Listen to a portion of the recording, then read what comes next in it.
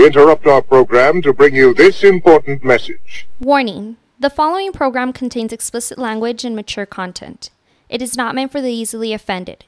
So if you are an emotional pussy, please refrain from listening. Thank you and enjoy.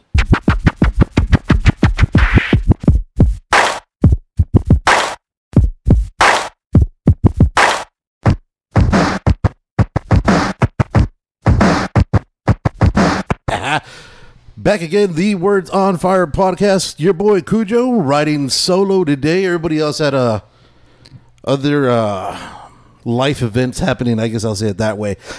Special guest today. We're gonna have my boy Rob, formerly from a Higher Frequency podcast, formerly from the Float Spa, just a wanderer of the world. We're gonna pay some bills first. Remember, follow us on the Instagram at the Words on Fire podcast, on our website, thewordsonfire.com. Those of you that are watching on YouTube, appreciate it. Don't forget, down here somewhere there's a subscribe, a like, thumbs up, bell notification somewhere down there. Hit all that. Tell your friends, tell your mama, tell your mama's uncle. Tell everybody you can. Help us spread the word, because there's a lot of great knowledge I feel is going to be pressed on you guys today. And our ultimate special guest goes by the name of Zonia, right? I get that right? Because I'm horrible with names. I mess up everything. That's right. I even mess up my co-host's name sometimes. Wait, what's this guy's name? Yeah, that's it. I gave him the fucking name. Yeah, you remember the first time you came on, when Rob came on, we had little name tags, like paper name tags. We wrote them out so we could remember who we were, and we put it in front of us so that way when they're talking, it's like, all right, this is me. So we've graduated a little bit. Zonia, thank you for coming on. Thank you for taking part in this debacle that we called our podcast. It's going to be some interesting stuff. You want to tell the people a little bit about your background that you're telling me right now? That way we could see, people can understand where we're going from, or where we're going to, and what's going to happen pretty soon. Where we're headed? Well, that lays to be seen. But my background, I was born here in El Paso, Texas. Multiple generations here. Texas and the border basically grew around my family. Right. So it's nice to be here, but I've traveled around a bit, and I work at a retreat center in Mexico. Okay. That's been on hold since the whole pandemic, but has just opened up. So I'm on my way back over there to do healing work. Okay. So healing work, what do you mean by healing work? What exactly is healing work consist of? What is that? Healing work is basically helping people to see themselves as whole, and hopefully leading them towards a life that is pain-free, and wherein they can transcend their suffering and find something that brings them joy on a daily basis. Okay, so that's more on the spiritual, more on the actual soul style as opposed to the physical? It can be. I've been taught and trained to work from the spinal column to the joints, the ligaments, the muscles, the energetic body, also working with the psyche and the brain and the psychology as well. Okay, yeah, because I know you had said you have a background in psychology, which is, that alone, I'm surprised you're not crazy, because I think that...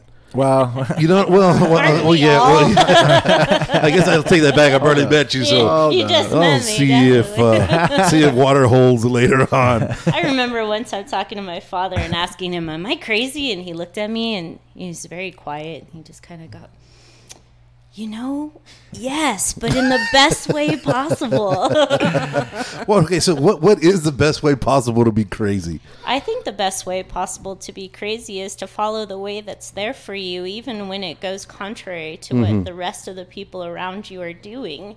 And that can make you sometimes feel like you are crazy. It can make you question yourself. It can make other people have a whole lot of opinions about you. Right. And actually, tell you and reflect to you that you're crazy.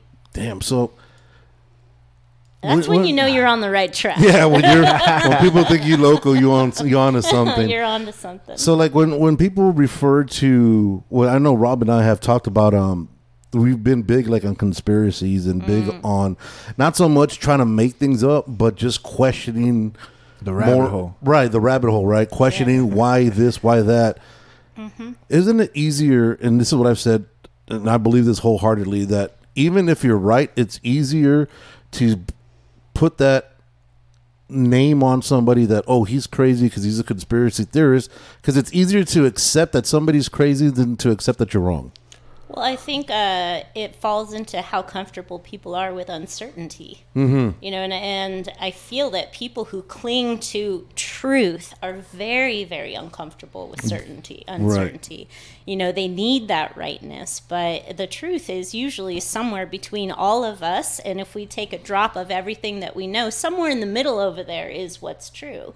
You know, and so for me, I find that, just finding that uncertainty is such an important part of our being healthy as human beings. And I was even talking to, you know, some people recently where I was like, I would just feel a lot better if 90% of the population right now felt uncertain. You know, that they had something that they were kind of gravitating towards, and maybe they had come to some sort of like soul agreement, or maybe they had gone through some logical process and come to a conclusion, but they were still open to see what time will tell us, because we're living in such an unknown period of time, and no one can really know what the effects of anything are going to be until we look back. So then so it seems like everything you look at more logical than just hopefulness, which I think a lot of us are more just, well, you know, hopefully we think this way, it's going to work out, as opposed to looking at facts and logically coming to a conclusion. So are you religious in any faction? I'm extremely spiritual. Okay, but spiritual and religious are two different things, aren't they? They are very different. So are you religious? Am I religious about the way that I do certain things? I say I do have some ritual, but no, I'm not ascribed to any particular religion. You see, I love how you can smartly articulate your way around it without actually hitting it. Without saying, just say yes or no. Yes or no. Well, I'll tell you, I was raised a Jehovah's Witness, baptized a Catholic. I was really into Buddhism, and then drifted into shamanism at one point, and then came more into Zen, and then just kind of left off all the isms. Wow. So what is there a common theme that you notice from all the different isms that you followed that is more of a not like a mind hold for people, as opposed to an actual belief that there actually is something there? I'm going to tell you a story. Hold on. I'm going to fix your mic for you a bit, because I want to hear this. Get it right. Yeah, because I'm telling you, I have a feeling you're going to drop a lot of knowledge on us. Really close there. Yeah. Yeah, the story that actually came to my mind, popped right in there, was the story of Carl Jung.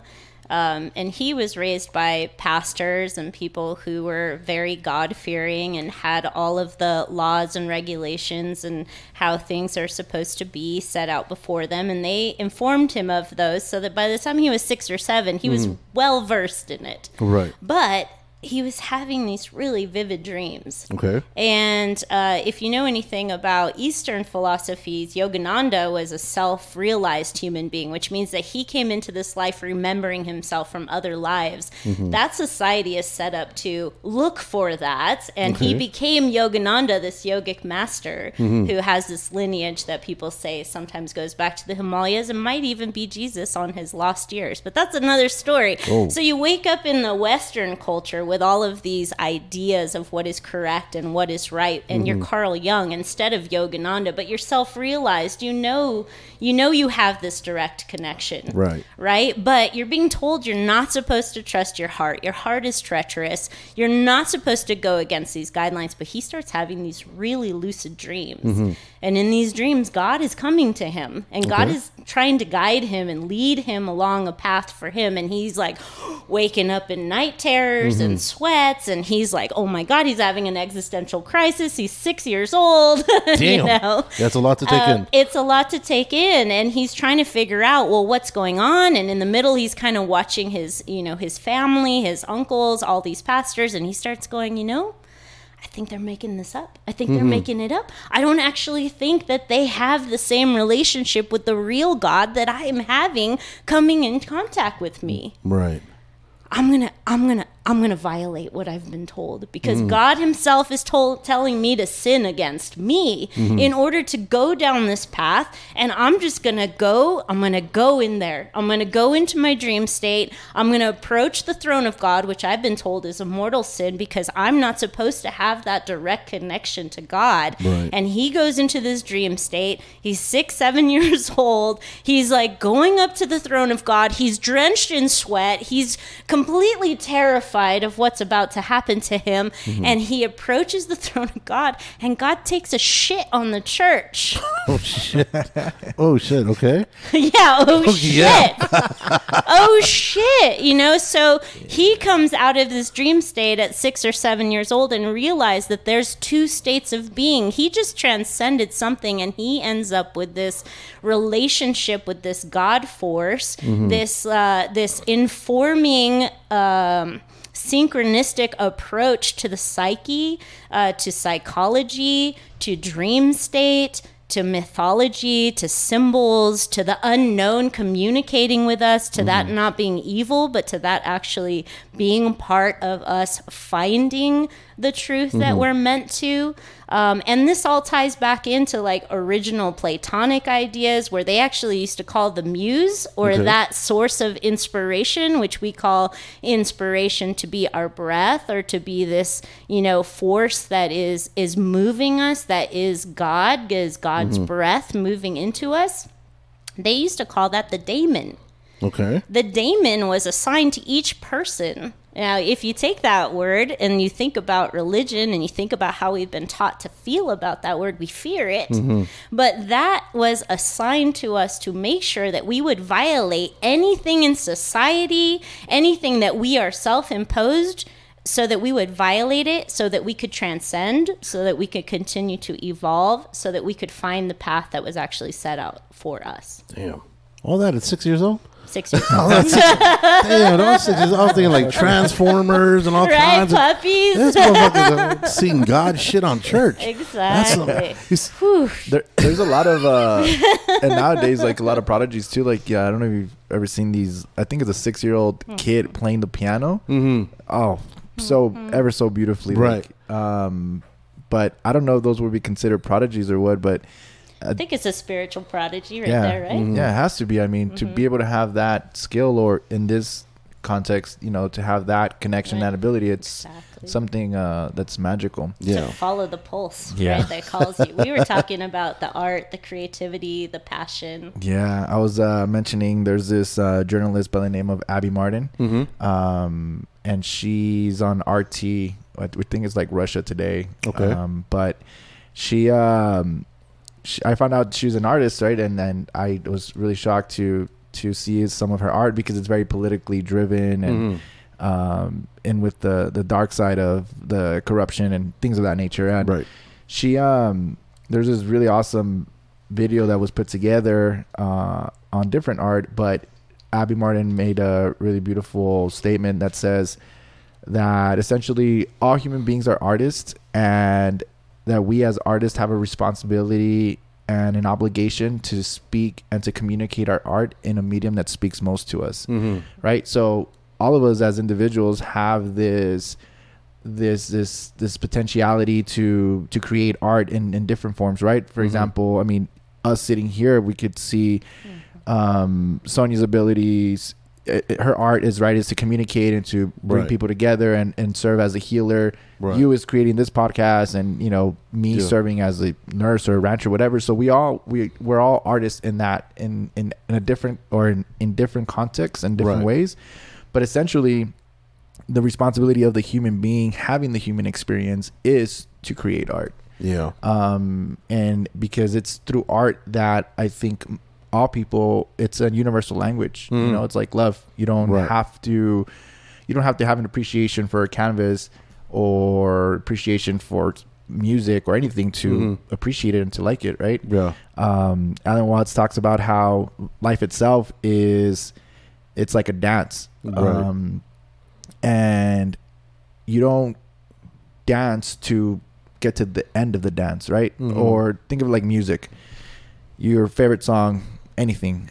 You don't push play and then fast forward to the ending. Right. Just to hear the ending. You listen to the whole song, right? Yeah. And then there's ups and downs and crescendos and everything, and that's exactly how life is. Like life is a dance, and you have to dance with it. You have to go up and downs, and anyways, going on a tangent here, but yeah. No, but I mean, I thought right on topic. Yeah, but it makes sense because I know people were. So I had seen. I don't know. I'm sure you've seen this. About Elon Musk has just created a school for his kids, and his way of schooling is different, and he's getting a lot of pushback because he was saying that his way, that the way of schooling that we have right now is completely wrong. Because they're trying to, especially like for myself, I have my 11-year-old and my 8-year-old, and they're always, instead of trying to teach them something to either make them a better person or to attack whatever, or actually not to attack, but to glorify whatever special ability that they have, whether it be writing, poetry, singing, dancing, even if it's, an athlete. So instead of doing that, they're more of teaching a test just to get you by. And there's nothing anymore like back when we were in school. They would have like home ec where they can teach you how to fend for yourself, so you don't have to depend on somebody else, or like wood shops, so you can build shit for people that enjoy doing that. And instead of teaching you things that are actually good for you, like balancing checkbook, knowing how to do taxes at the end of the, like things to instill to make you a better person. What Elon Musk is doing is the classes or the school that he developed. It's only like I think 14 people that he has right now, but instead of going off of grades, they're going off to like, I guess he tests you out at first, and then if they, for example, like Sonia, you're more on the psychologist route, so you're gonna be just specialized already as a kid, focusing on that because.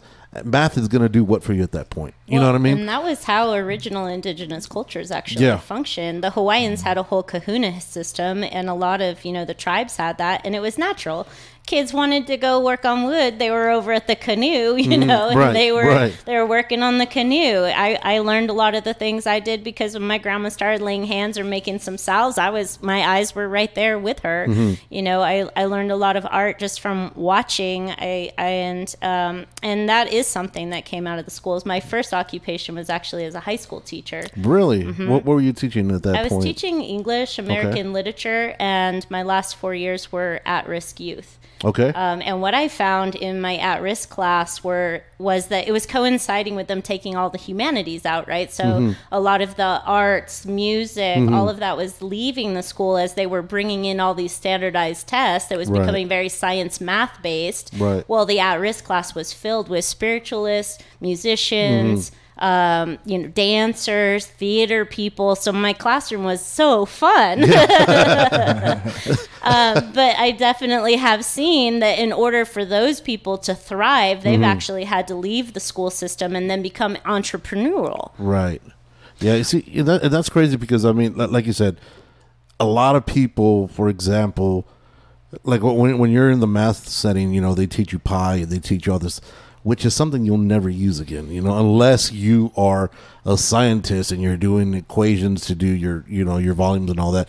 But the average person on the daily, I've never sat in traffic and thought that whole thought process of if I'm going 75 miles per hour and the fucking truck is going at 30, how long? You know what I mean? Well, that never fucking happens. The truth is that, I mean, especially now, right? There's the overwhelming amount of information that we have at our disposal because of the internet and through other resources that have been created now for free. Right. I think at this point it's no longer controversial to say that schools and all educational systems, public and private, are essentially there with the agenda and the intention to create work employees. Right. People that know how to follow rules, that know how to conform to policies and everything that essentially passed down in corporate America. Right. And schools are not about helping and teaching individuals how to think for themselves, how to think for the community, how to improve themselves, how to improve the community. They're there for corporate greed, essentially. We'll teach you how to behave, we'll teach you how to sit down. Think of this: why is it that you go to school for 8 hours and yet work shifts are usually 8 hours. Right. Right. Yeah. So you learn to sit somewhere and listen to somebody for 8 hours, right? Like, I mean, and I hate to use a comparison of dogs and humans, but I'm currently right now training a Belgian Malinois, and these are very high drive dogs. And one thing that isn't very important that I've learned from doing my due diligence as a dog owner is learning what it means to train a dog, right? Right. And a lot of it is making sure that there's discipline, making sure that there's routine, and that there's Right. consistency. And if you have these key ingredients, then that dog, being a high drive animal, in a way you suppress, and it's not suppressing its nature, but you're teaching him how to use that high drive, all that energy, and corral it into what you want him to do. Right. Into that schedule. And that's what humans are. Like, look at the potential that we as human beings have, you know? Right. Everybody, like, yes, of course there's exceptions. Elon Musk, Albert Einstein, Carl Right. Jung, Waldorf, Montessori. There you go. So those are exceptional human beings, and that's not the average. But we all, as human beings, we all possess the capability of tapping into another dimension, into spirituality, into energies, into healing, into all these other realms that are available to all of us. And we're not, and it's not necessarily that because we're not taught in how to get to there, but even basics as like learning how to change your oil, doing things that are instrumental to make daily life as a human being efficient and effective. The educational system is not designed to teach people that. And again, at this point, I'm not a parent, but one of the reasons why I have decided to wait to become a parent, 33 years old, and I don't know if I will decide to procreate, but it's because that's one huge reason. So to think that I essentially will choose to participate into a monetary system, because if I don't, then, you know, I have to live a different lifestyle, right? We all have to work to put a roof over our head, to put food on the table. So I will choose to participate in the monetary system. Therefore, if I choose to have a kid, that means that somebody else will be raising my kid. One of them being the educational system, these institutions that are, again, there not for the benefit of human beings as in general, right? Like, another thing that they don't teach is how to understand or process emotions, how to communicate effectively. You know, one thing that we all have is, you know, relationships with other people, whether it's intimate, whether it's familial, whether it's in the work environment. Nobody ever teaches us how to talk to people, how to process emotions, how to, you know, do these things. These are things that you learn as you go in life. And hopefully you're lucky enough where you get to, your lessons are not so costly. Right. Somebody that doesn't know how to manage anger, right? That they don't end up shooting somebody or stabbing somebody, and now they're going to be in a penitentiary, and that's their lesson, compared to somebody who probably did the same thing and got off with the, you know, was fortunate enough to learn in a different way. So again, there's part of the human experience is knowing how to, or at least having the basics and the fundamentals to be able to live a decent and quality life of human life. And that's what education used to do. And that's, I think that when you take the standardized tests out of the classroom becomes kind of like a theater stage, you know, and that theater stage becomes an opportunity for people to watch other people relate, because the varied backgrounds have shifted. That's changed to familial backgrounds, you know, whether people have like healthy parental, you know, units in order to understand, you know, the difference between masculine and feminine. And of course, all of that interweaves inside of everybody. That was something Carl Jung talked a lot about. We all have an inner child. We all have a little old person. We all have a jokester. We all have a shadow person in there. Everyone has that. And I was even talking to my mom this morning. We all talk to ourselves. She's, oh, we do, right? Yes, we do. You know, anyone who tells you they aren't having full-on conversations inside of their mind are really lying to you. But it's all there. And then what happens inside of a container, and that could be a ceremonial container, that could be a teepee, that could be a sweat lodge, that could be a yoga class, that could be a classroom, that could be right here. You know, we're we're all demonstrating what human interactions and relationships are really all about. And that's something that you just don't have time for anymore. Yeah. But that used to be my favorite part of the classroom. And, the kids used to call me mom. I was really young. I started teaching when I was 20. I'm 46 now. So I've had that, opportunity to work in classrooms and with teenagers and preteens for about 12 years. Okay. And so they would call me that. And I realized that they needed to hear how I talked, not to them necessarily, but to other people. They needed to watch those other people interact with me. They needed to have my presence there so that they could elevate conversation and so that they could elevate the way that they were treating one another. Okay. And so that is part of our human experience. And I do think that it's possible for us to still have those experiences despite the standardized testing, but that has to happen behind every door. It has to happen with every person. We were talking about the effects of social media on conversation. Yep. And I was talking about, the extremity of conversation and where that goes. We were talking about the uncertainty and how, when people become too certain, they become too dogmatic, and then we're not able to have conversations. But it used to be that we used to all hang out in groups of people who were not exactly like us. Right. That's the best way to learn is by in the interaction that you have with somebody, whether different culture, different, even within the same culture, but you have different backgrounds. Because you're it's like the trials and tribulations, right? That's what makes you at the end of the day. You could be looked upon as being a completely shit person, but as long as you have that moral compass that keeps you around the same path, even though you don't project to be out this great, nice dude, you seem to be an asshole. People that don't understand you, but the people around you that actually know you understand the truth behind it. You know what I mean? And I'm glad you talked. So let's hit on a lot of things that you talked about. When you're speaking, as far as on the psychological realm, a lot lately has been happening with the new pronouns, right? Everybody's really pushing. And it seems like what we were talking earlier about, when you have corporate America, it seems like there's always something like an agenda being pushed upon people, right?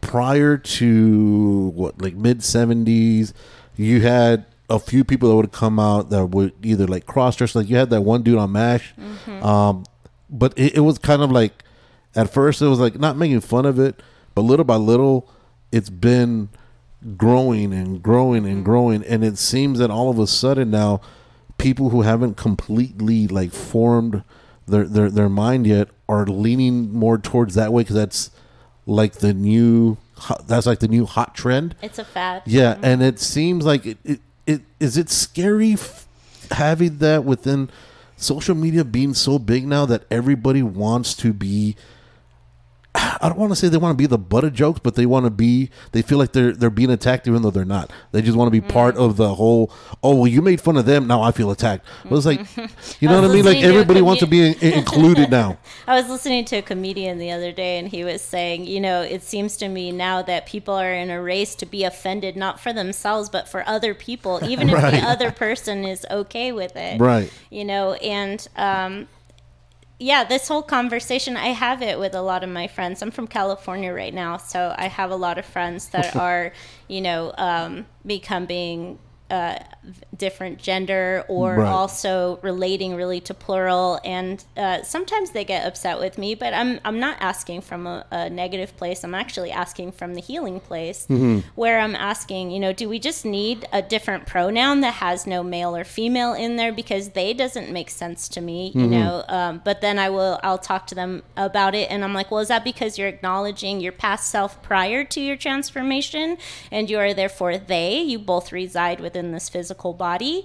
Do you call yourself they because you feel plural? Do you have both this masculine and this feminine that play back and forth? Because I have a friend down in Mexico whose child was from infancy very drawn to the masculine, into the masculine underwear, the masculine haircuts, but is female. Okay. So they would go back and forth with female name and masculine name, but I've known that child since they were an infant. And so when I would go away, come back, this was all happening with no external influence, no social media happening. And I would come back, and so it was like, no, you should call this now the boy name. So I would call her by the boy name, but she would get upset with me.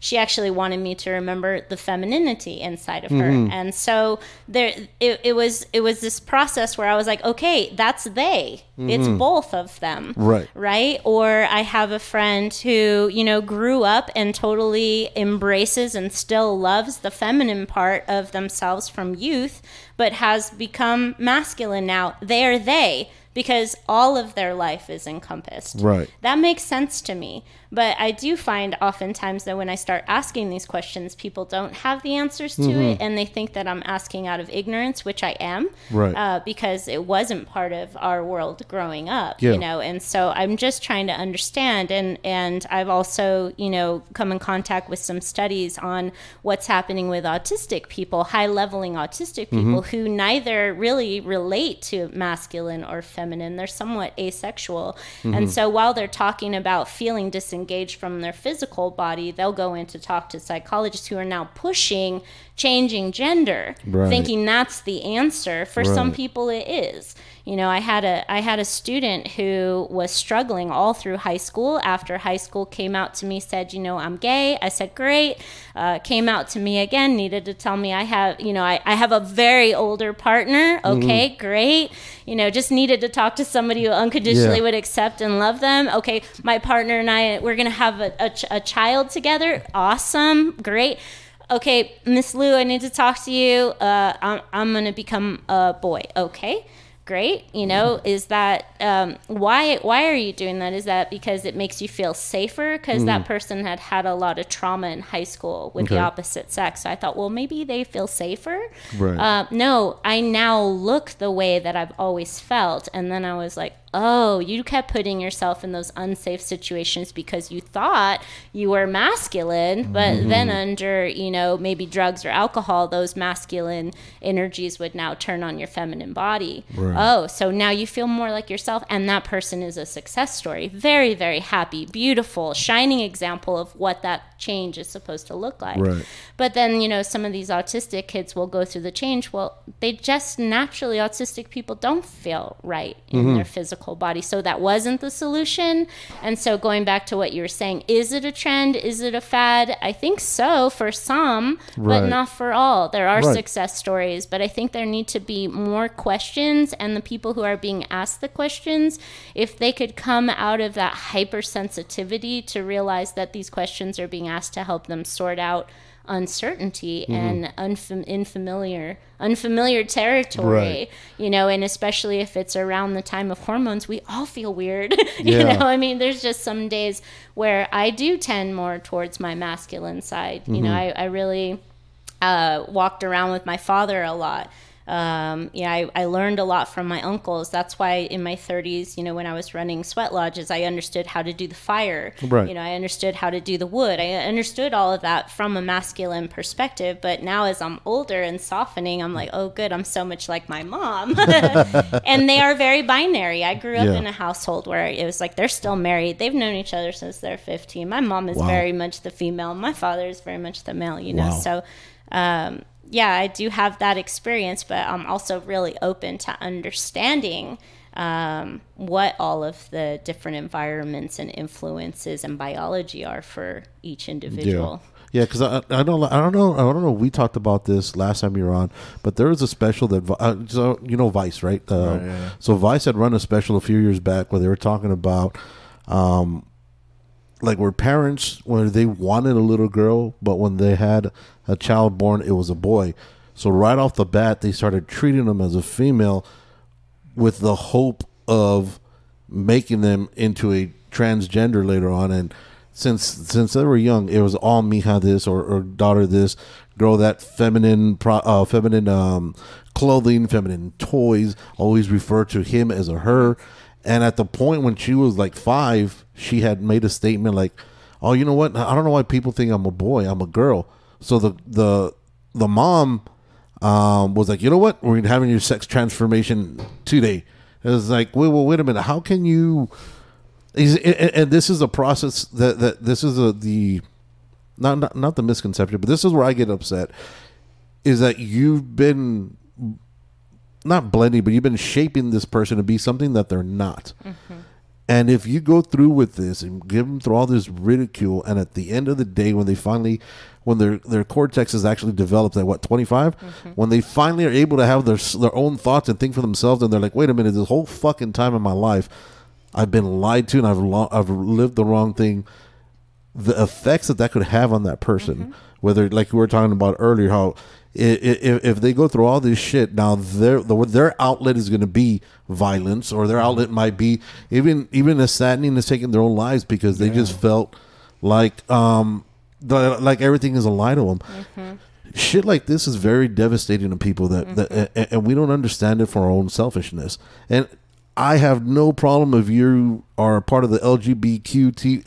I don't give a shit. To me, you are, like you said, I know you as Zonia, that's who you are. I know, you could come back and be like, well, my name's actually Brian. I don't give a fuck. You know what I mean? What's up, Brian? Yeah, it was good, Brian. Like, dab it up. You know what I mean? At the end of the day, I don't give a fuck. I know you as a person. I'm not judging you because, well, Sonia's cool because, her hair and she looks like a woman. She's got to be cool. No, the person is who you are. It's a human. Or with, right? Exactly.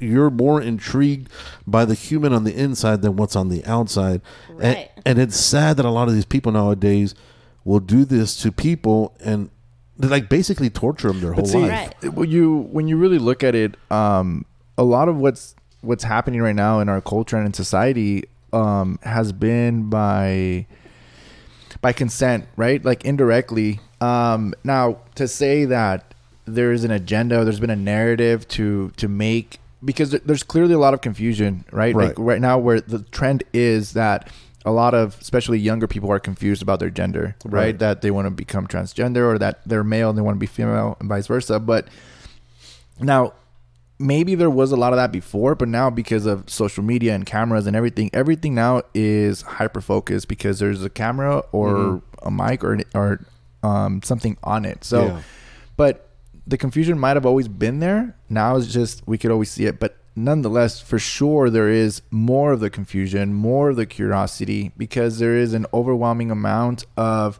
stress in our culture, in our society. And not to mention that, social media, entertainment, music, all these platforms in our culture, they have a huge influence on especially the younger generation, right? Absolutely. And so in a way, it's all, and it's hard to speak, I guess, as a society as a whole, because it's vague, right? We can't say like, oh, people allowed this to happen. But in a way, like, we have the part, and this is my conspiratorial side, is that we have been conditioned to accept everything that's happening right now because of the music, because of the movies, because of everything that's been essentially imprinted on us. And now these younger generations, like, and I guess what I'm trying to get to is that it all falls back on even the educational system. People are not taught, we as human beings are not taught how to communicate, how to talk, how to accept and question and have these open conversations. Yeah. And so because of that, now you're seeing the negative effects of that, to where you're having, teenagers, even kids at this point, and even that falls in some form of child abuse, right? Where our laws are not even conducive to protecting, a 6-year-old who shouldn't, if he's a male, like biologically, then that kid needs to be a male up until a certain age. Like, right. I mean, the laws are so vague sometimes, and depending on the states, where they're not even, some people would consider that like the story that you just told, that's a form of child abuse. Absolutely. Right? Like forcing a kid to be a different gender that even themselves at some point are verbally saying like, no, I'm not a girl, like I'm a boy, or vice versa. But anyways, it just goes to show you where we are as a culture, where we are as a society. And right now we're living in a time where there's a lot of confusion, there's a lot of stress, and it might be manufactured. Oh, that's what I was wanting to say. It's manufactured consent. Yeah. Right? Norman Chomsky, this guy, and even people like George Orwell, like, people that back in the 70s and 80s were talking about this particular, this time and period that we're living in. You could see it because you saw how culture and how society and how people were shifting into what we're having right now. And in a way it is, the crazy part that that's all it comes down to. It's manufactured consent, because all these arguments and these conversations that we're having, like at the end of the day, it all comes down to, I think what the internet has done, it's made the world one community, but we forget that there's millions of communities. Right. And just the way like the city of El Paso is one community, right? Well, the city of El Paso broken down into there's tons of different communities in El Paso, right? So if you think of the world in that sense, like, and I think that's where we have, in terms of solutions to what's going on, I think that's where we have to start. We have to start to really see that, okay, like, you respect everybody's beliefs and everybody's way of thinking, and that's fine.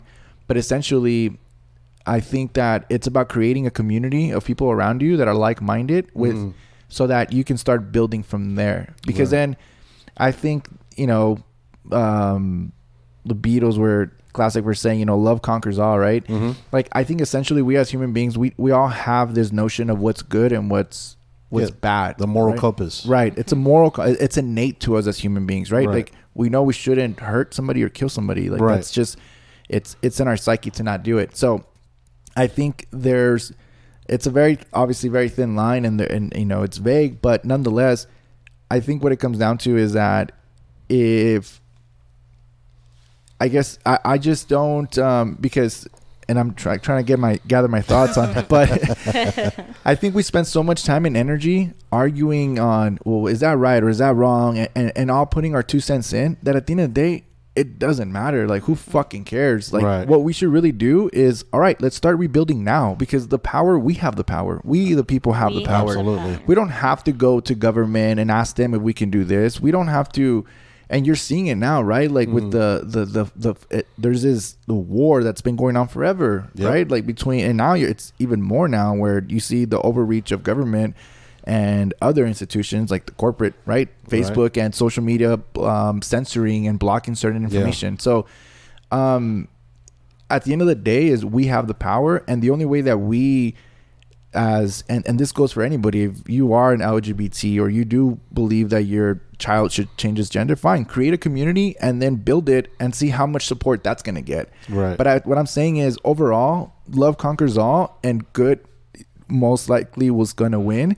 So if we can build communities that are with love and that are with good, that's going to overtake everything. So it's not a matter of trying to contest the argument or the current narrative about what's right or wrong, and it's more about fuck all that, like scratch that, like let's not even spend energy on it. Let's just rebuild. Let's create communities of like, look, this is what we all think is right, and we all want our kids to grow up in a healthy environment. We all want and I think that's what it comes down to too, right? Like, it's I chose not to have kids because I look at the world and where it's going, and it's scary. But this ain't scary. It's times used to be scary way before. Like, that's just that I've been conditioned. It's different scary. I mean, listening to both of you, the thing that keeps coming up is the word trust. Trust. I shared that really weird story about Carl Jung, but and you can substitute anything that you want to in there. It could be he was afraid to go against social media and his social group on Facebook. He was afraid to do that. He was so afraid he was breaking a sweat, but something about what they were doing didn't feel right to him, so he goes into this like deep dream state, and he decides he's going to connect to himself. He is really going to listen to what the force that is inside of him is telling him to do, no matter what anybody else around him is telling him, no matter what's been preached to him, whether it's from the school system, whether it's from society, whether it's from its social group, whether it's another psychologist telling him what he thinks he's supposed to be or she's supposed to be. No matter what that source is, take a big shit on it, like really that thing is not who you really are. It is not the ultimate source of power. And that is where I really appreciate who that individual was in the stream of time, because he was coming up in psychology during a time where God was dead. That was niche, and he was like, actually, there's this powerful force that is moving me my entire life to go in this direction direction and I can't not go. I have to go this way. And if you people need me to create some system that's not religion, for you to be able to find your way psychologically to a place where we should all know in our hearts through love and through understanding, then I'm going to give you this psychological path to your soul. Here you go. Follow this way. We're all containing all of these same things, everything that we're dealing with. There are other people that are dealing with it. Yes, find people who believe the same way that you are so that you're not alone. But then I would challenge people now fall in love with people who are not just like you. Right. Yeah. That way you get to learn the difference. Let me ask you something because I know you had mentioned earlier about how people are starting to get offended for other people, which is creating this whole cancel culture. On the psychologist's view or the look of it, how dangerous is this cancel culture? Just from a humanist standpoint, I hear a lot of parallels being drawn right now to what's happening in our society and worldwide to the Holocaust culture. That's something people don't want to tap into. Is something that I've had conversations with people, are you anti-vax? Are you pro-vax? I'm like, no and yes. I can go all the way to autonomy of your body, and I can go all the way over here to how selfish human beings are and how lucky we are to have vaccines in our country, when in Africa they're still dying from, things that we've eradicated. Right. So you could go any direction. Ultimately, every person needs to find their own way there, right? And so how devastating is it? I think it can kill the human soul. And by that, I don't just mean individually. I mean globally.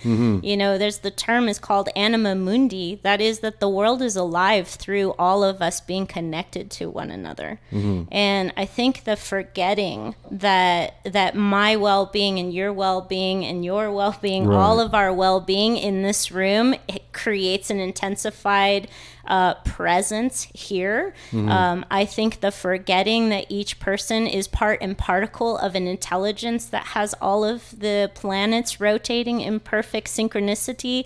I was talking to Robert about this. We are the only species in the entire cosmos that does not just follow, some elliptical pattern that are not mathematically able to, to see what is happening. But in the stream of time, all of these things are heading towards something, and we can try and block it. But this force is so much bigger than us, and so we can try and cancel this person for feeling this way. And nope, that's not allowed, and that's not allowed, and that's not allowed. But actually, it's all here right now. Why is it here? What can we learn from every aspect of it? If we just cancel things, if we just keep deleting people as friends, if we just keep blocking things that don't agree with us, then we're failing to evolve.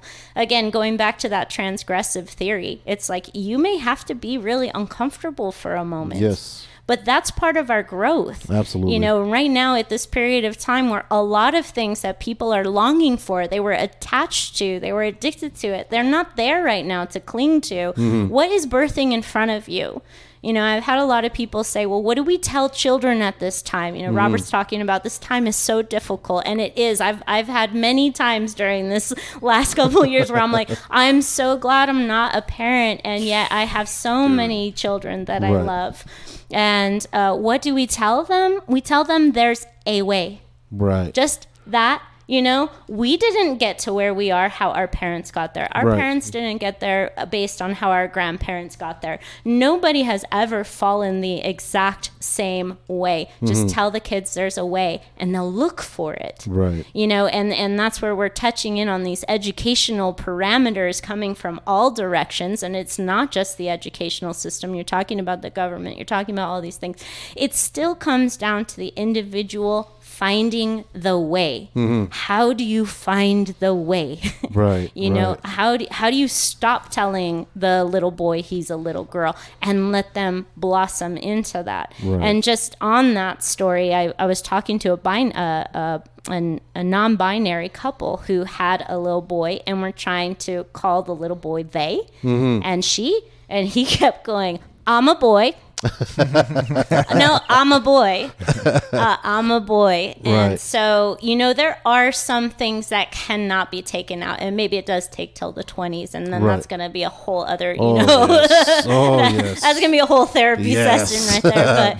But I think, again, trust. Like, how do we start to trust that intelligence? I heard somebody say, if you get the vaccine, you're separating yourself from your soul and from God. Really? No.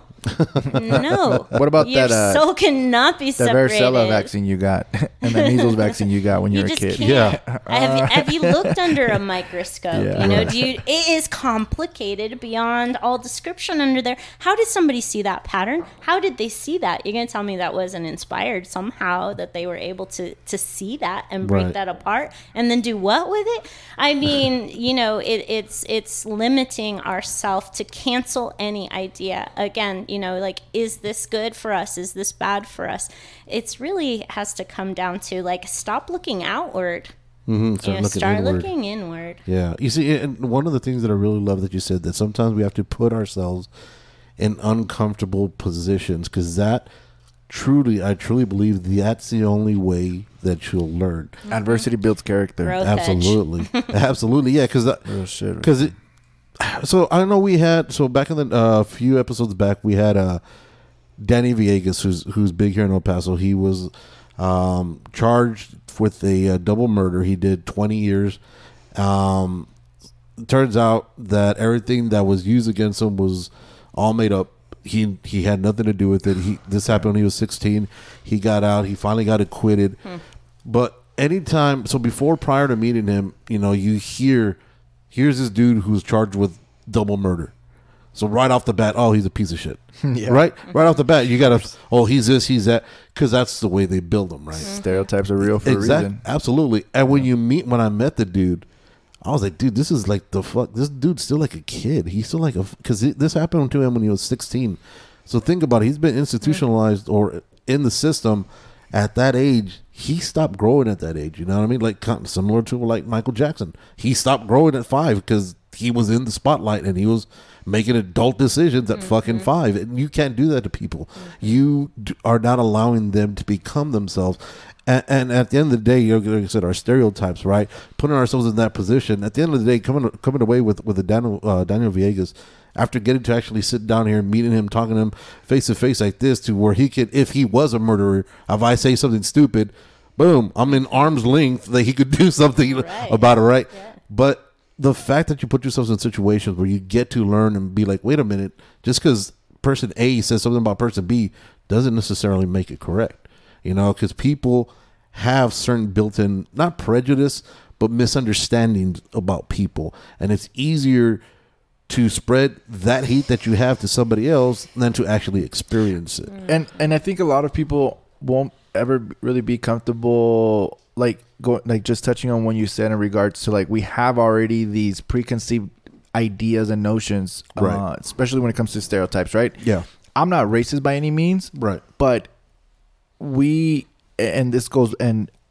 example, I know the stereotypes of African American people, just the way African American people know the stereotypes of Mexicans, right? Like, I remember I was working construction in Dallas about 2 years ago, and I remember I was working with 4 guys, and one of them was my brother, and we were pulling this fiber optic cable, and it was funny because there was 3 guys, white Caucasian males. They were sitting on a truck, and they were the supervisors for that job site. Right.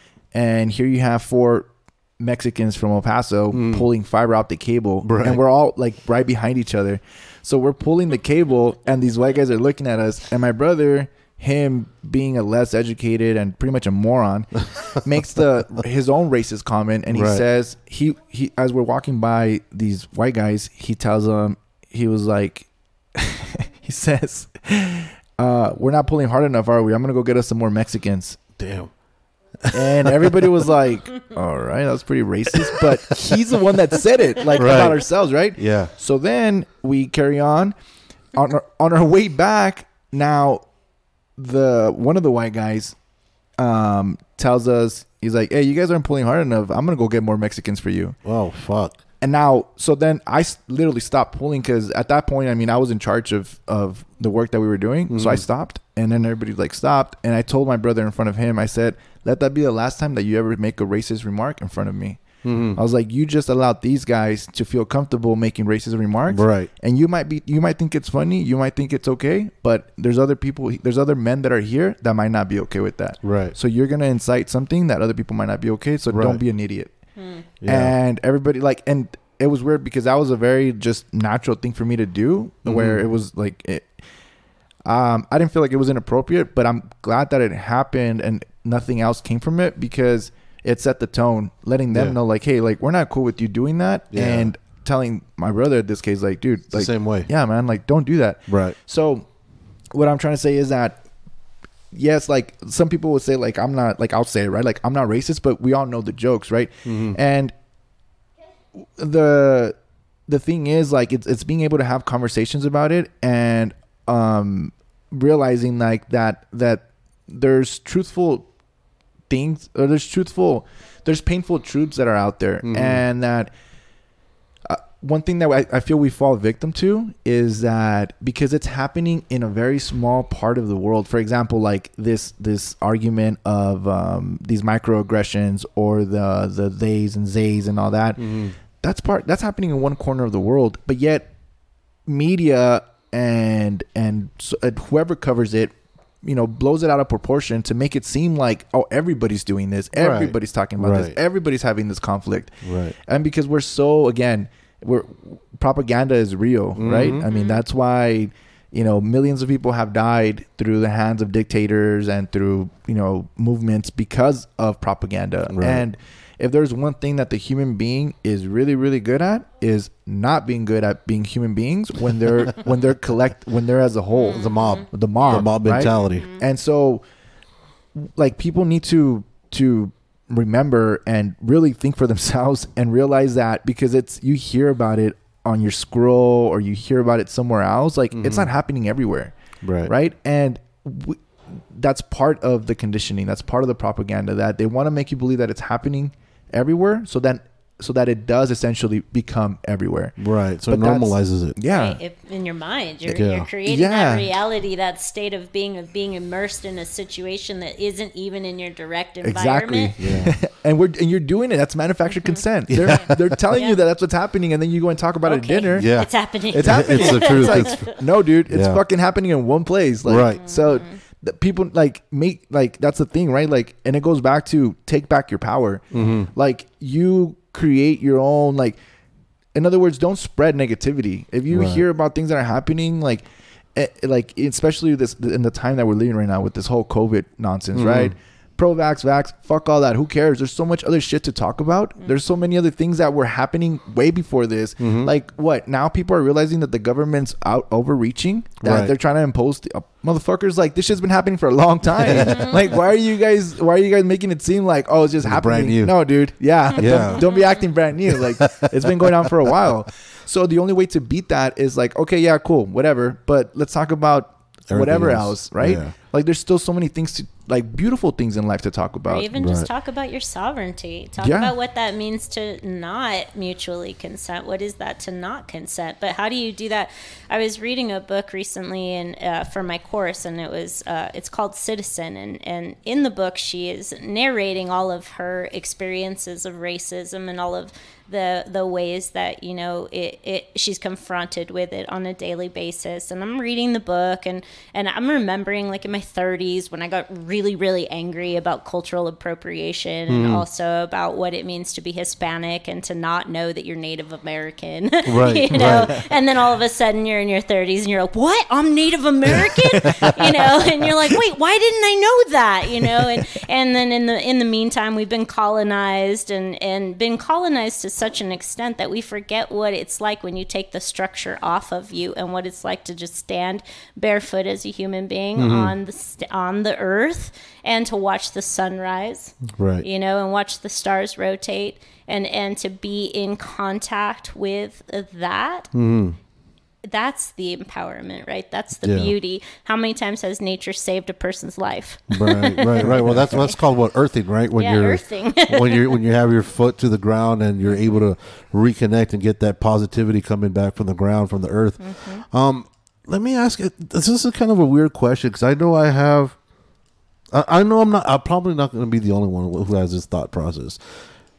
But as a whole, I think a lot of people want to be good people, right? It's innate to us. I think that's in a whole, we really want to be that good person. However, with so much, and this is the thing that sucks, with so much data available to us on our phones, on our tablets or whatnot, instead of trying to learn how to grow as a better person, or grow as, how can I do something to benefit my family that isn't just, I mean, monetary wise, great, right? If you have money, you're afforded a lot more luxuries.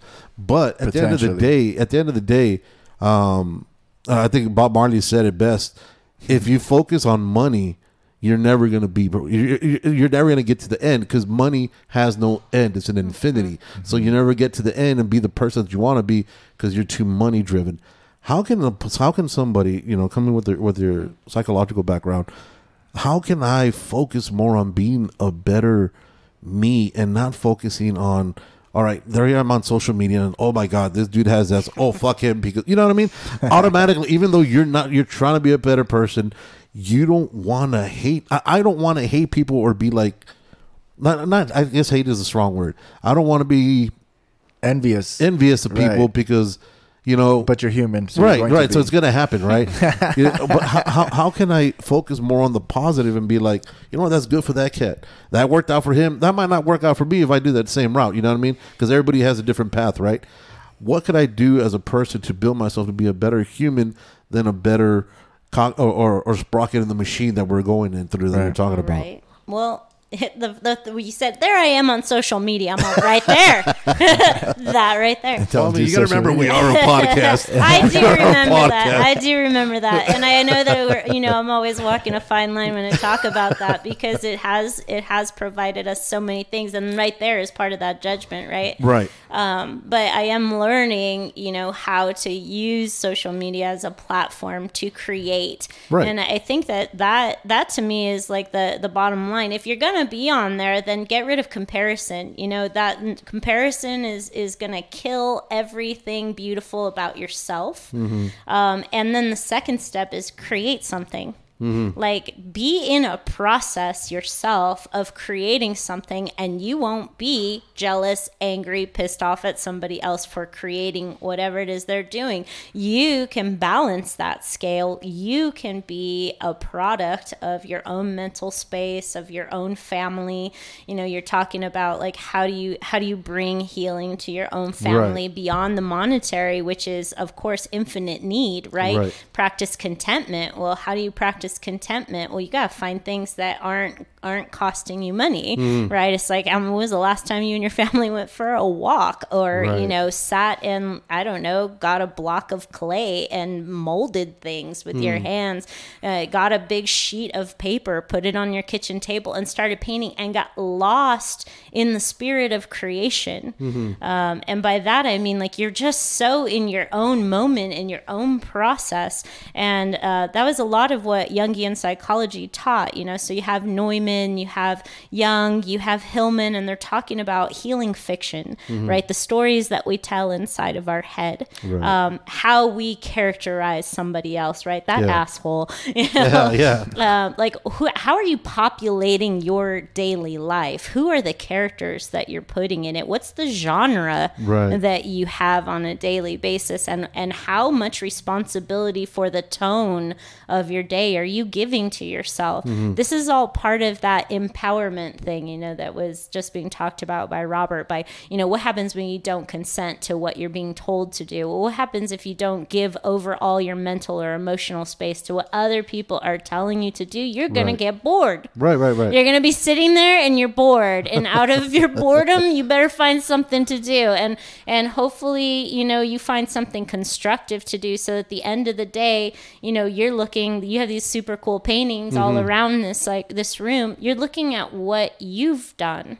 Right. And that's the topic of your discussion for the day is this is what I've done. This is what my life is about. Yeah. Now you have something that is positive, that's a force for good, that's healing, you know. You see, but that's kind of hard because there's some people that have had a bad string of events for their whole life. So Yes. if they have, automatically a lot of people are always me. I'm always the villain in a story, right? So somebody who has that mentality, who can't really see the positive in what they've done, what information can you give them to try to start looking, or to help them to start finding that? See, but there's also a very thin line between being a victim, right? That's the victim mentality. It's a victim mentality. You victimize yourself. If you have a bad string of things happening to you, the acknowledgement of that itself is a victimization, because the truth is life, man. Life is fucking hard. Yeah. Like life happens to everybody. Right. Like everybody gets fired. Everybody gets a divorce. Everybody goes bankrupt. Well, not everybody. Right. A lot of Everybody people has do. those trials and tribulations. Yes. And that's so let's say you had all those in a row, and then your dog gets sick, and then your kid gets sick. So, oh my God, like that life is bad, like shitty right now. How can I change it? No, dude, that's life. Yeah. So what you really have to learn is that, and this is my 2 cents, is you have to learn and accept that to live is to suffer. Suffering is a part of life, right? And that's Buddhism. That's Viktor Frankl, amazing psychologist who developed this what's called logotherapy. He wrote this book called The Man's Search for Meaning. And he was a psychiatrist that got picked up by the Nazis and served as a doctor in 5 different concentration camps. And he got to see the Holocaust not only as a prisoner, as a Holocaust member himself, but also as a psychiatrist. So he writes this very compelling book that tells a story on how human nature, the first thing that the humans that died first were the people that lost hope.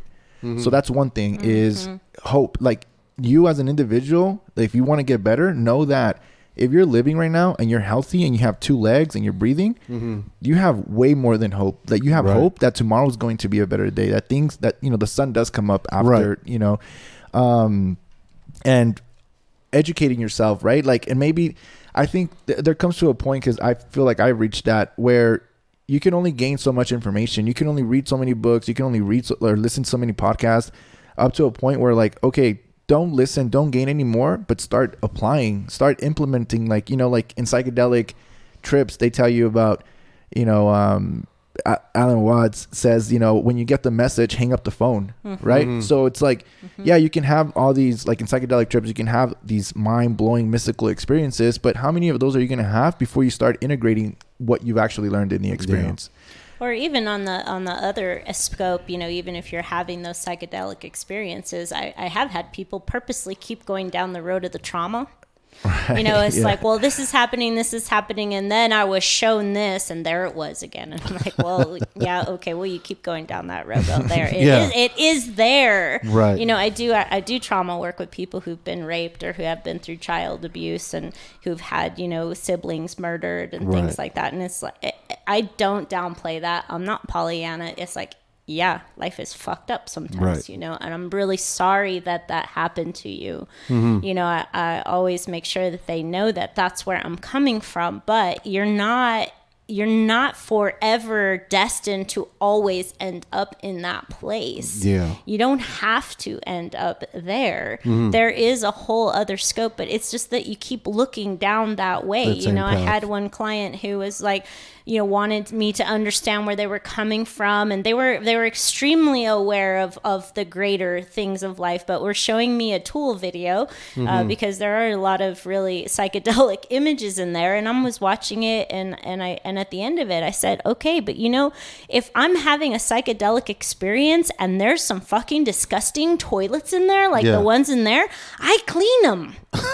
Like, I literally do some that. Clorox out. It's called active imagination. Like, that is something that I literally do. Right. Or I myself have had some traumas in my life, and they do come up, you know, in meditations or memories. And, you know, I'm sitting there and I'm like, yep, there it is. And I've had it where, oh, but what happens if I just went this way? Not to deny it, you know, it's like, actually, I'm just curious, you know, where would why can't I be that? Is all me? Or, oh my God, if I stop the moment before my first childhood trauma, if I stop right there before I went into the garage of that asshole neighbor, you know, like, wait, what happens there? Where am I? And that was actually what happened the last time I was in, you know, a course, and we were all, you know, forced to go back to these memories or whatever. And I was like, oh yeah, well, there it is. And it's not charged anymore. So I'm like, okay, well, here we are. But I was really happy when the image stuck of me on the sidewalk looking up at the sun. And nice. I was like 3 years old. That was the story that day was, I'm a child of the sun. And what's amazing to me is that for my entire life, I can now, from having had that memory stop right there and being like, whoa, I was in my 3-year-old body. I was in that communion state with the sun. You know, I was having this Jesus moment. I was having this, like, you know, fully immersed in my unbrokenness. I was whole in that moment. There were no stories attached to it. In fact, there's no story, just the sun and the light. And all of a sudden, all the times of my life where I've had those, you know, moments of just total relief. That's a really simple moment, but that's like the quieting of the story, right? I'm not even creating anything. I'm just now existing in this moment. In this moment, nothing's happening to me. And a lot of that, it comes by choice, right? Like, you choose actively. And I know we got to wrap it up here. No, go ahead. Joe. No, you're good. I think one thing also that I think it's important for people to hear, or to really kind of to indulge at least, right? Is there's a psychotherapist named Esther Perel, and she stated that the quality of your life is dictated by the quality of your relationships. And I think that if you embrace that statement, and you start to analyze the relationship that you have with the people around you, you know, and obviously this goes, most people, I would say 9 out of 10 people, I would say, you experience some form of unhappiness or suffering, because that's life. Right. And I think anybody that listens to anything is because they're searching and they're seeking, right? And so, when I speak, I think I feel compelled to speak to the people that are searching for something. And because I know myself, I've been seeking and searching for a long time, and I've been fortunate enough to have life experiences that have taught me a great deal of things. And I've been very fortunate to have amazing people in my life that have taught me a great deal of things. And from that it's the quality of your relationships, right? So is getting rid of not people, but of things that don't serve your life, that don't serve your purpose. Find out what your purpose is. And how do you do that? Is sit on a cushion, sit out in a park, just sit and just don't do nothing. Don't be on your phone. Don't look for answers. Don't do anything. Just sit and it'll come to you. We as human beings have this beautiful and extremely luxurious gift of the universe, that there is a God force, and not Jesus Christ, not Buddha, whatever God is to you, but that speaks to you. And if you just shut the fuck up enough, it'll speak. You'll hear it, and that's all you have to do. And the easiest way to find contentment and to find peace is literally these things are free. You don't have to go to a yoga class. You don't have to meditate. I mean, you know, those are all great things, but the most effective and the most beneficial things to do for yourself are the simplest and the cheapest and the easiest. And one thing to definitely examine is to examine the relationship that you have with yourself. You know, I think that I've personally learned that it's very, very hard and it's very difficult to be honest with people that you love about how you feel and how you think. But it's very, very hard to be honest with yourself. And the thing is that if you're lying to yourself, you're in a world of hurt because you can lie to other people. You can lie to your friends. You can lie to your coworkers. That's easy. Yeah. I mean, we've done it all the time.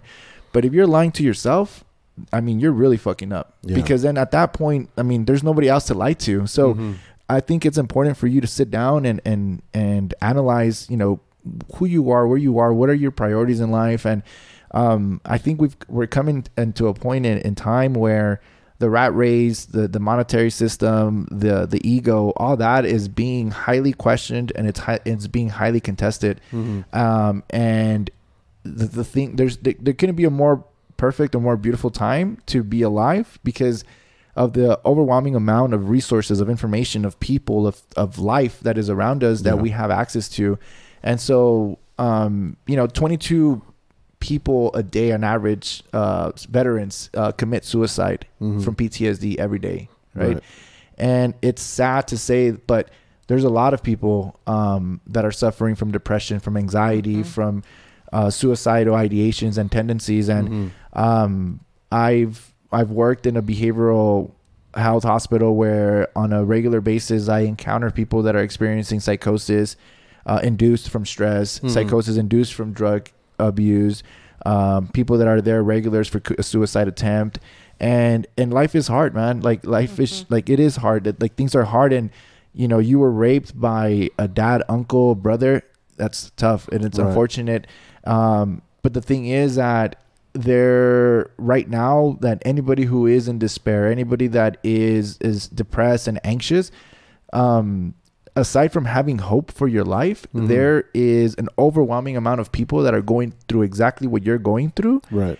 And an overwhelming amount of people that possess the ability to help you heal, to help you find purpose, to help you find that joy in life. And like I said, I've been fortunate enough to be in those realms where I've come across beautiful people that in one way or another indirectly have brought value and purpose to life itself. And the thing is that it's all of us and it's all around you. Right. Yeah. So, like you said, a lot of it is free, but I agree with everything you say. The only thing I have, not contradictory, but it's just so hard nowadays for people in general to get away from that fucking phone. It's an addiction. I mean? It's an addiction. Yeah, because you know the dopamines and all that. Dopamine hit. The fucking rushes that you get, and it's such a, you know, I've always said people are their own worst enemies. Yeah, it's the absolute truth. Because with the kids, the moment, you know, I'm trying to do something and the kids, hey dad, I was like, you know what? Here's a fucking phone. Go to YouTube. Go, leave me the fuck alone. You know what I mean?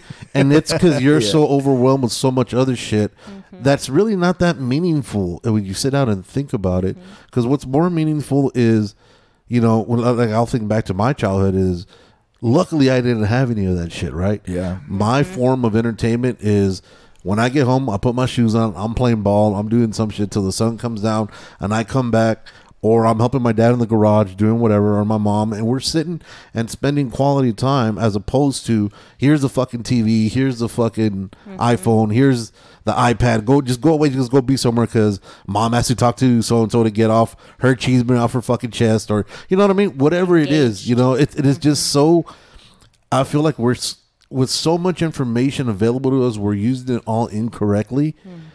And it sucks that we're quick to put a judgment on people. And like you said, we can't sit back and look at ourselves and be like, wait a minute, I'm fucking this up for this person that I'm in charge of bringing up correctly in this world. Yeah. Right? And that's what it comes down to, man. It's accountability. Right. Like, for example, I went out and bought a high drive dog. I knew before that dog came home that my life was going to change. I knew that I was going to have to spend anywhere from 3 to 5 hours every single day training that dog, or else that dog would become destructive. He would become a nuisance, and I would not want him around. Right. Which at that point would completely deplete my investment, my time invested, my emotional attachment, and all the things that come with that. Right.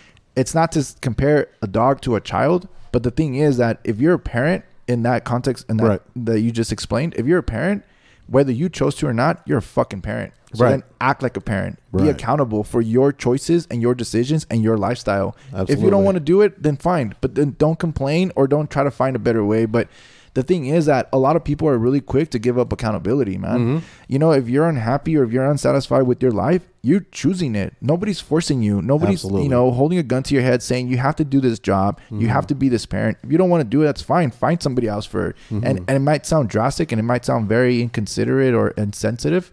But at this point, man, like there's no real reason for anybody to not be accountable for their shit, you know? And again, I don't mean to come off like a heartless asshole, but yes, there's people that are suffering from mental disorders and conditions, and it is hard. But there's a very few amount that it's to a point where they need professional help, where they need somebody to intervene so that they don't take their life. Right. All the other people, I mean, and I'm only talking from my personal experience, but a lot of people are going through this because they're not getting the attention that they want from somebody that they think that they want it from, or that they want it from it. And so what it comes down to is, again, analyzing yourself, analyzing your life, analyzing your relationship with yourself, with others around you, eliminating what doesn't work, and really taking accountability for what you're doing on a daily basis. What do you do when you wake up? What do you eat? Right. What do you like, you know, and all these little things matter. And another thing that can, if you want to talk about technical, like start writing, right? You feel like shit after you ate McDonald's breakfast, write it down, see the pattern on why you feel like shit, write down everything you eat and write down everything you do. After 2 weeks, read what you're doing, what you're eating, and you can figure out why you're feeling like shit. Yeah, self-evaluation. And that's accountability. Right. Like that's basically what it comes down to. So there's no reason why you can't be accountable. You see, and that's where we come back to what we were talking about earlier about the uncomfortableness. The whole reason that I think people keep on going through that same wheel is they have that false sense of comfort, because they're like, all right, if I'm doing this job, I'll be able to do this, and we're comfortable here. I don't want to fuck what we have here this under what I already know what we have, because if I fuck this up, then what? I'm either, you consider yourself a failure, or you might let somebody down, or you're too worried about the fake judgment of people that, regardless, people are going to say whatever the fuck they want to say, whether you approve of it or not. You know what I mean? And at that point, something that Vince and I have always said, I don't give a fuck what anybody thinks about me, right? The only people that I think that I have any investment in are the ones that I consider close in my circle. If, say, for example, like Rob, we're cool, but if you saw him fucking up, it's like, hey, whatever, Rob's Rob. Yeah. But if my kid comes up to me and says, hey, Dad, you fucking up, it's like, yo, whoa, what do you mean? Wait, what? Like, what the fuck? Like, hold on. Well, first of all, I'm going to whoop your ass. But first and second of all, the fuck do you mean? Like, what? You know what I mean? At that point, you got to sit down. And it takes that, and I think it's. But why wait till then? I think, right. Earlier, it's kind of this Pollyanna thing. When was the last time you did these things with your kids or whatever? But I think the question was, what do you do when you're feeling meaningless in your family? If you're feeling it, my sense is like, if you're feeling it, you're not the only one.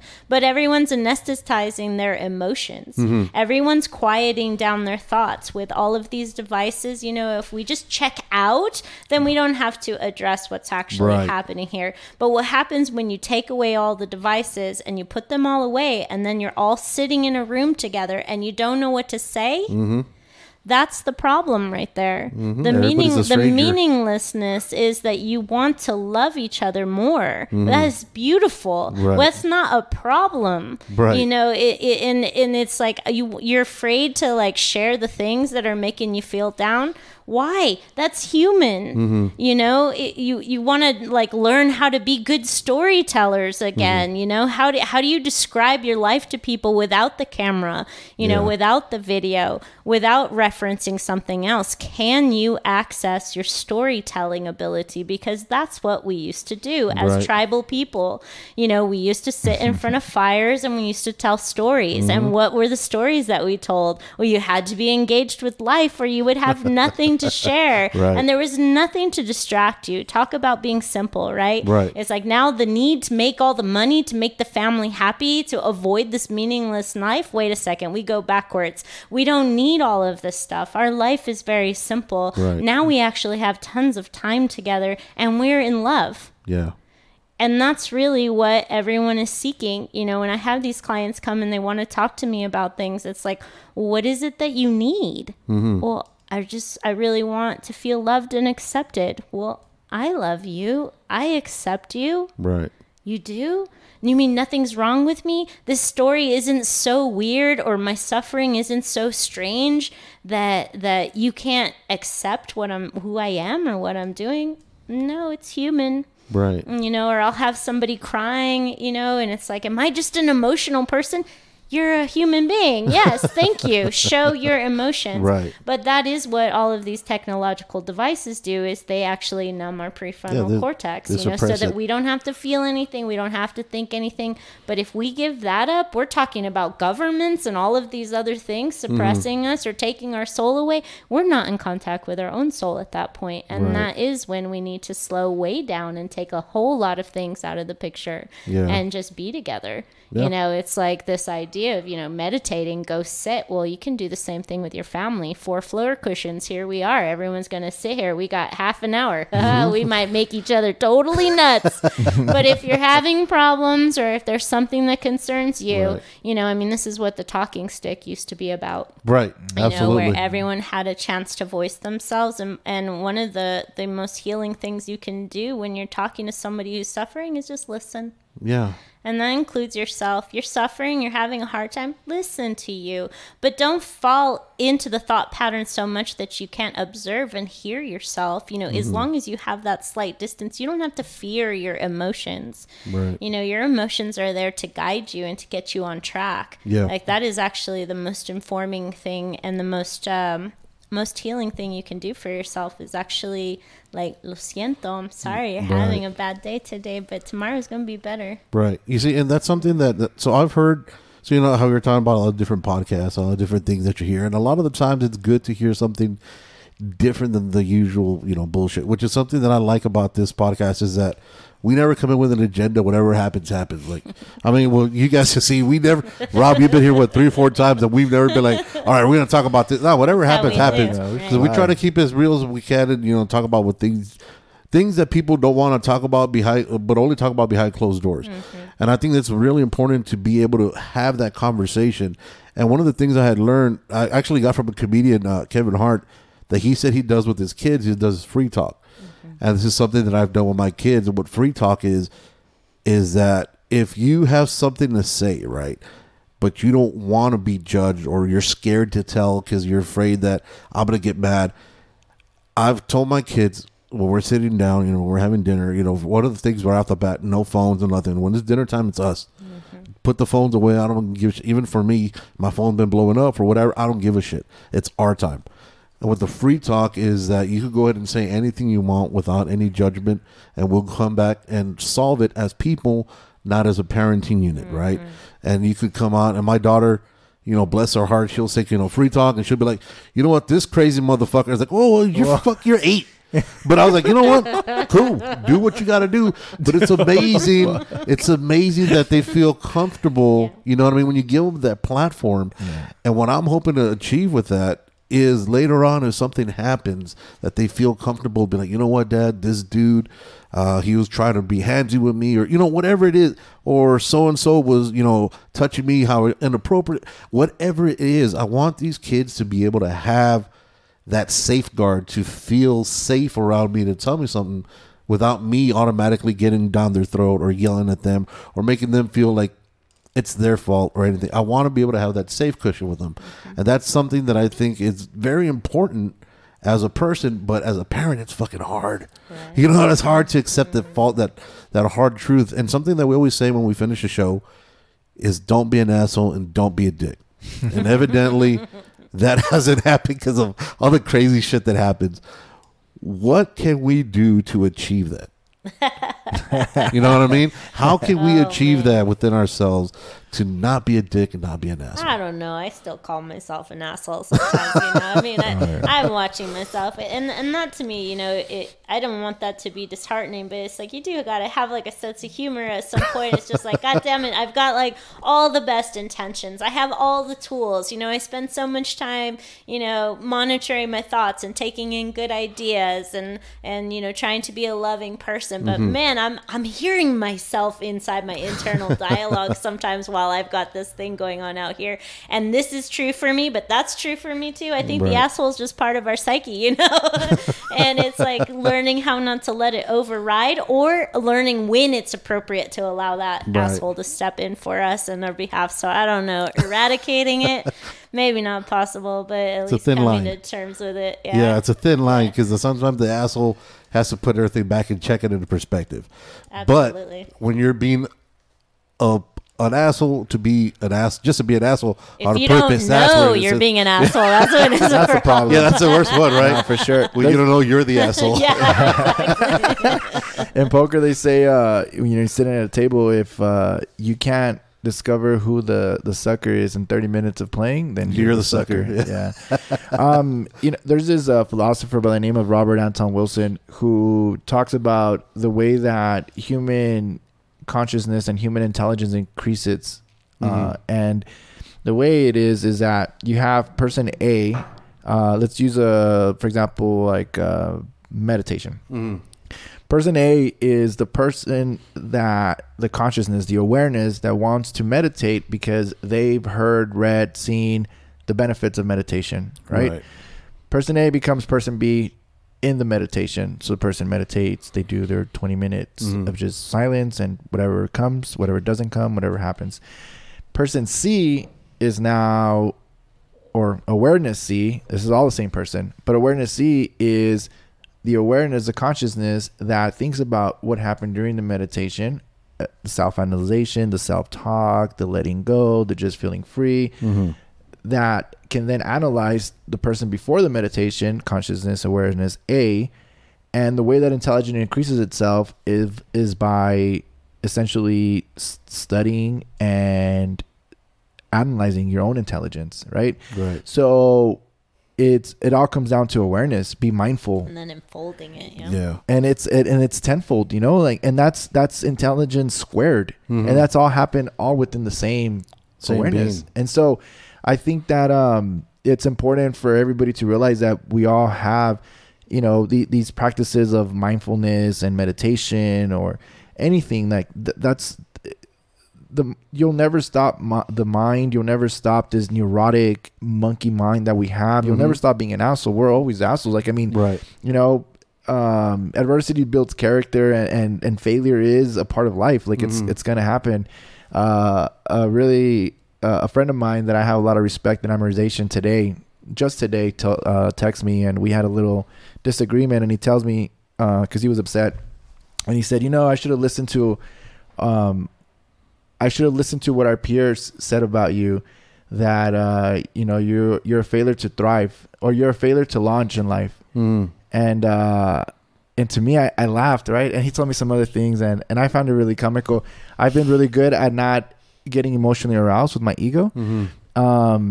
And for me, I found it really funny, because I'm like, man, that's so funny. Like, to think that I've been a failure to launch. Like, man, what does that make everybody else? Because I think, I've lived quite a bit, and I've had tons of failures, but I don't consider myself a failure, right? And so in this notion and this idea of not being too concerned about what people think or what people say, because that's all ego.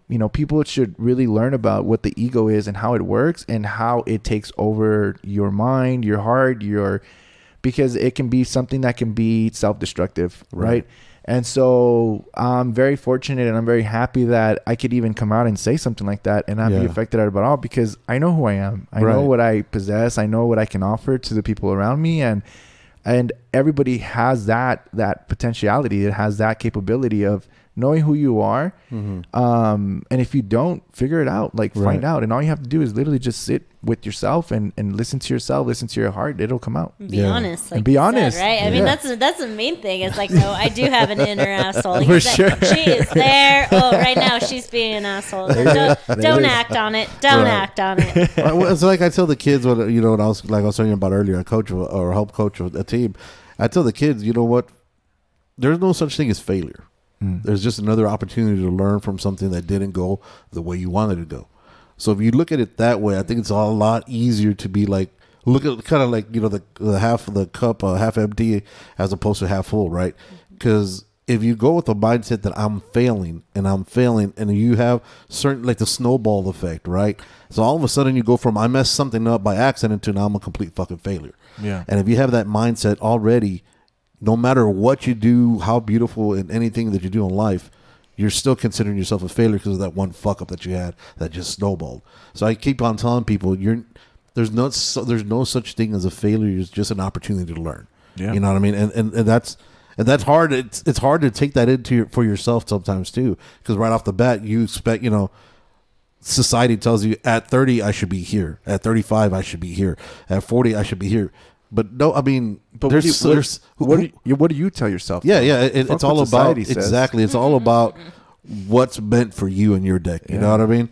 I always like that phrasing too, where it's like, if you haven't failed, you're not trying enough. Right. It's like Robert said, I have a whole hell of a lot of experience. My dad told me one time, he's like, I look at your life, you don't have a lot to show for it, quote unquote. He's like, but man, if I could open you up, there's so many treasures in there, and that's coming from a man who, worked at Chevron from 18 until he retired. Like he did all the things society told him to do. Right. And he appreciates that I have had a hell of a lot more life experience than he was able to, because he was in an office. Right. No, absolutely. Yeah. So before we go, like I said, I love having you guys. I love having you on. Zonia, it was a pleasure to meet. Rob, you know how we are, man. Any last words closing for the people to go ahead and finish this off on a positive vibe? I'll lead it. Yeah, I know you. The other day I was sitting, and one word, one concept, one idea that came to surface, and that I really it really touched me was resiliency. I think we're in a time right now where we have to be very resilient. And luckily our ancestors and who we are as human beings, we're very naturally resilient. And I think we're at a time where everybody has to find that and has to explore it and implore it for the sake of self and for the sake of everybody around you. And resiliency is something that it can't be taught. It can be, you don't read it anywhere. We all have it, and and it's in us. And so, if anybody takes anything from this, is be resilient, learn it, love it. Amor fati, which is love your fate. There you go. That's beautiful. That is beautiful. Zonia, how do I follow up amor fati? Oh my goodness. The pressure's on. It is. But I think, throughout the show, there was just various moments in time where I was thinking about, vision quest and the cry for vision and trust, and in these moments that are so uncertain and when we don't know, I just really encourage people to find that trust and to take the time to cry for a vision and actually listen for it and wait for it, and then find their way, find their way to God, whatever that is for you. To that son, to that child of the sun. Yeah. So let me ask you this. I know we were talking about social media and all that. Do you have any social media where people could want to learn more about you, hear more about you, your thoughts that you have, or? I have only a website. I do not have Facebook. I have an inactive Instagram that has 0 pictures, because I was always like, well, where does the story start? I don't know. So what's the website that people could learn? The website is my first and last name. First name Zonia, last name Lucero, Sonia Lucero at .com. Okay. So, and then there we can find a lot of your teachings and thinkings. And you can see what I do and what's the basis for the healing work that I do, the kinds of healing work that I do, different blog posts. I think I might have some art on there. Yeah. Yeah, but one thing that I have learned and that I feel very fortunate with Zonia is that she's just the type of energy and soul that if you come across, you're blessed to, but most likely you're not, it's hard to come across. Oh yeah. But and we didn't get to it. Maybe next time that you're in town, we'll sit down and kind of go over the, your travels and things of that nature. But for sure, it's one of those things that I personally feel very, very fortunate, very blessed to be able to spend time with you. And because I know that the people that do get to, spend time with you, there's a lot of healing that happens. So Yeah. Thank you. Yeah, well, it's really nice to just feel in the heart here, just any people you can sit with Right. and be that open with and let it flow. That something good's happening, and like I said, we're showing people how it's done, right? Yeah, no. The moment you walked in, you could feel the vibes. I don't know if it's coming from you or Rob, since I don't know. Like I said, since we go back, it's all of us. It's all conjured up together. Right. Rob, you're still at the Higher Frequency on Instagram. Still there. I haven't done any podcasts, but because I've been busy being rancher and doing all kinds trying to live, basically living, man, staying off the. But I'm actually getting. I'm building a little studio to get back into podcasting. Word. I'll put out more when I got that. But for now, just I'll still keep the Higher Frequency at a Higher Frequency. They're on Instagram and Facebook. But for now, just creating life before I can create content. There you go. That's the way to do it. Guys, I really appreciate you guys taking the time out your busy days to come through. Thank you, man. Shine a little Appreciate light you. for them people, because this is the only way, like you said, to have these sit down and have these conversations. This is the best way to get through in life, Sure. through ups and downs, whatever. Find what other people are going through. Maybe their story matches your story, and that could help you become a better person, a better you. If not, you have somebody that are blessed like these two individuals that make you want to inspire to be a better person and a better thought-provoking human being as it is. So until next time, guys, don't be an asshole. Don't be a dick. Follow us at the Words on Fire podcast at the IG, thewordsonfire.com. Deuces. Later.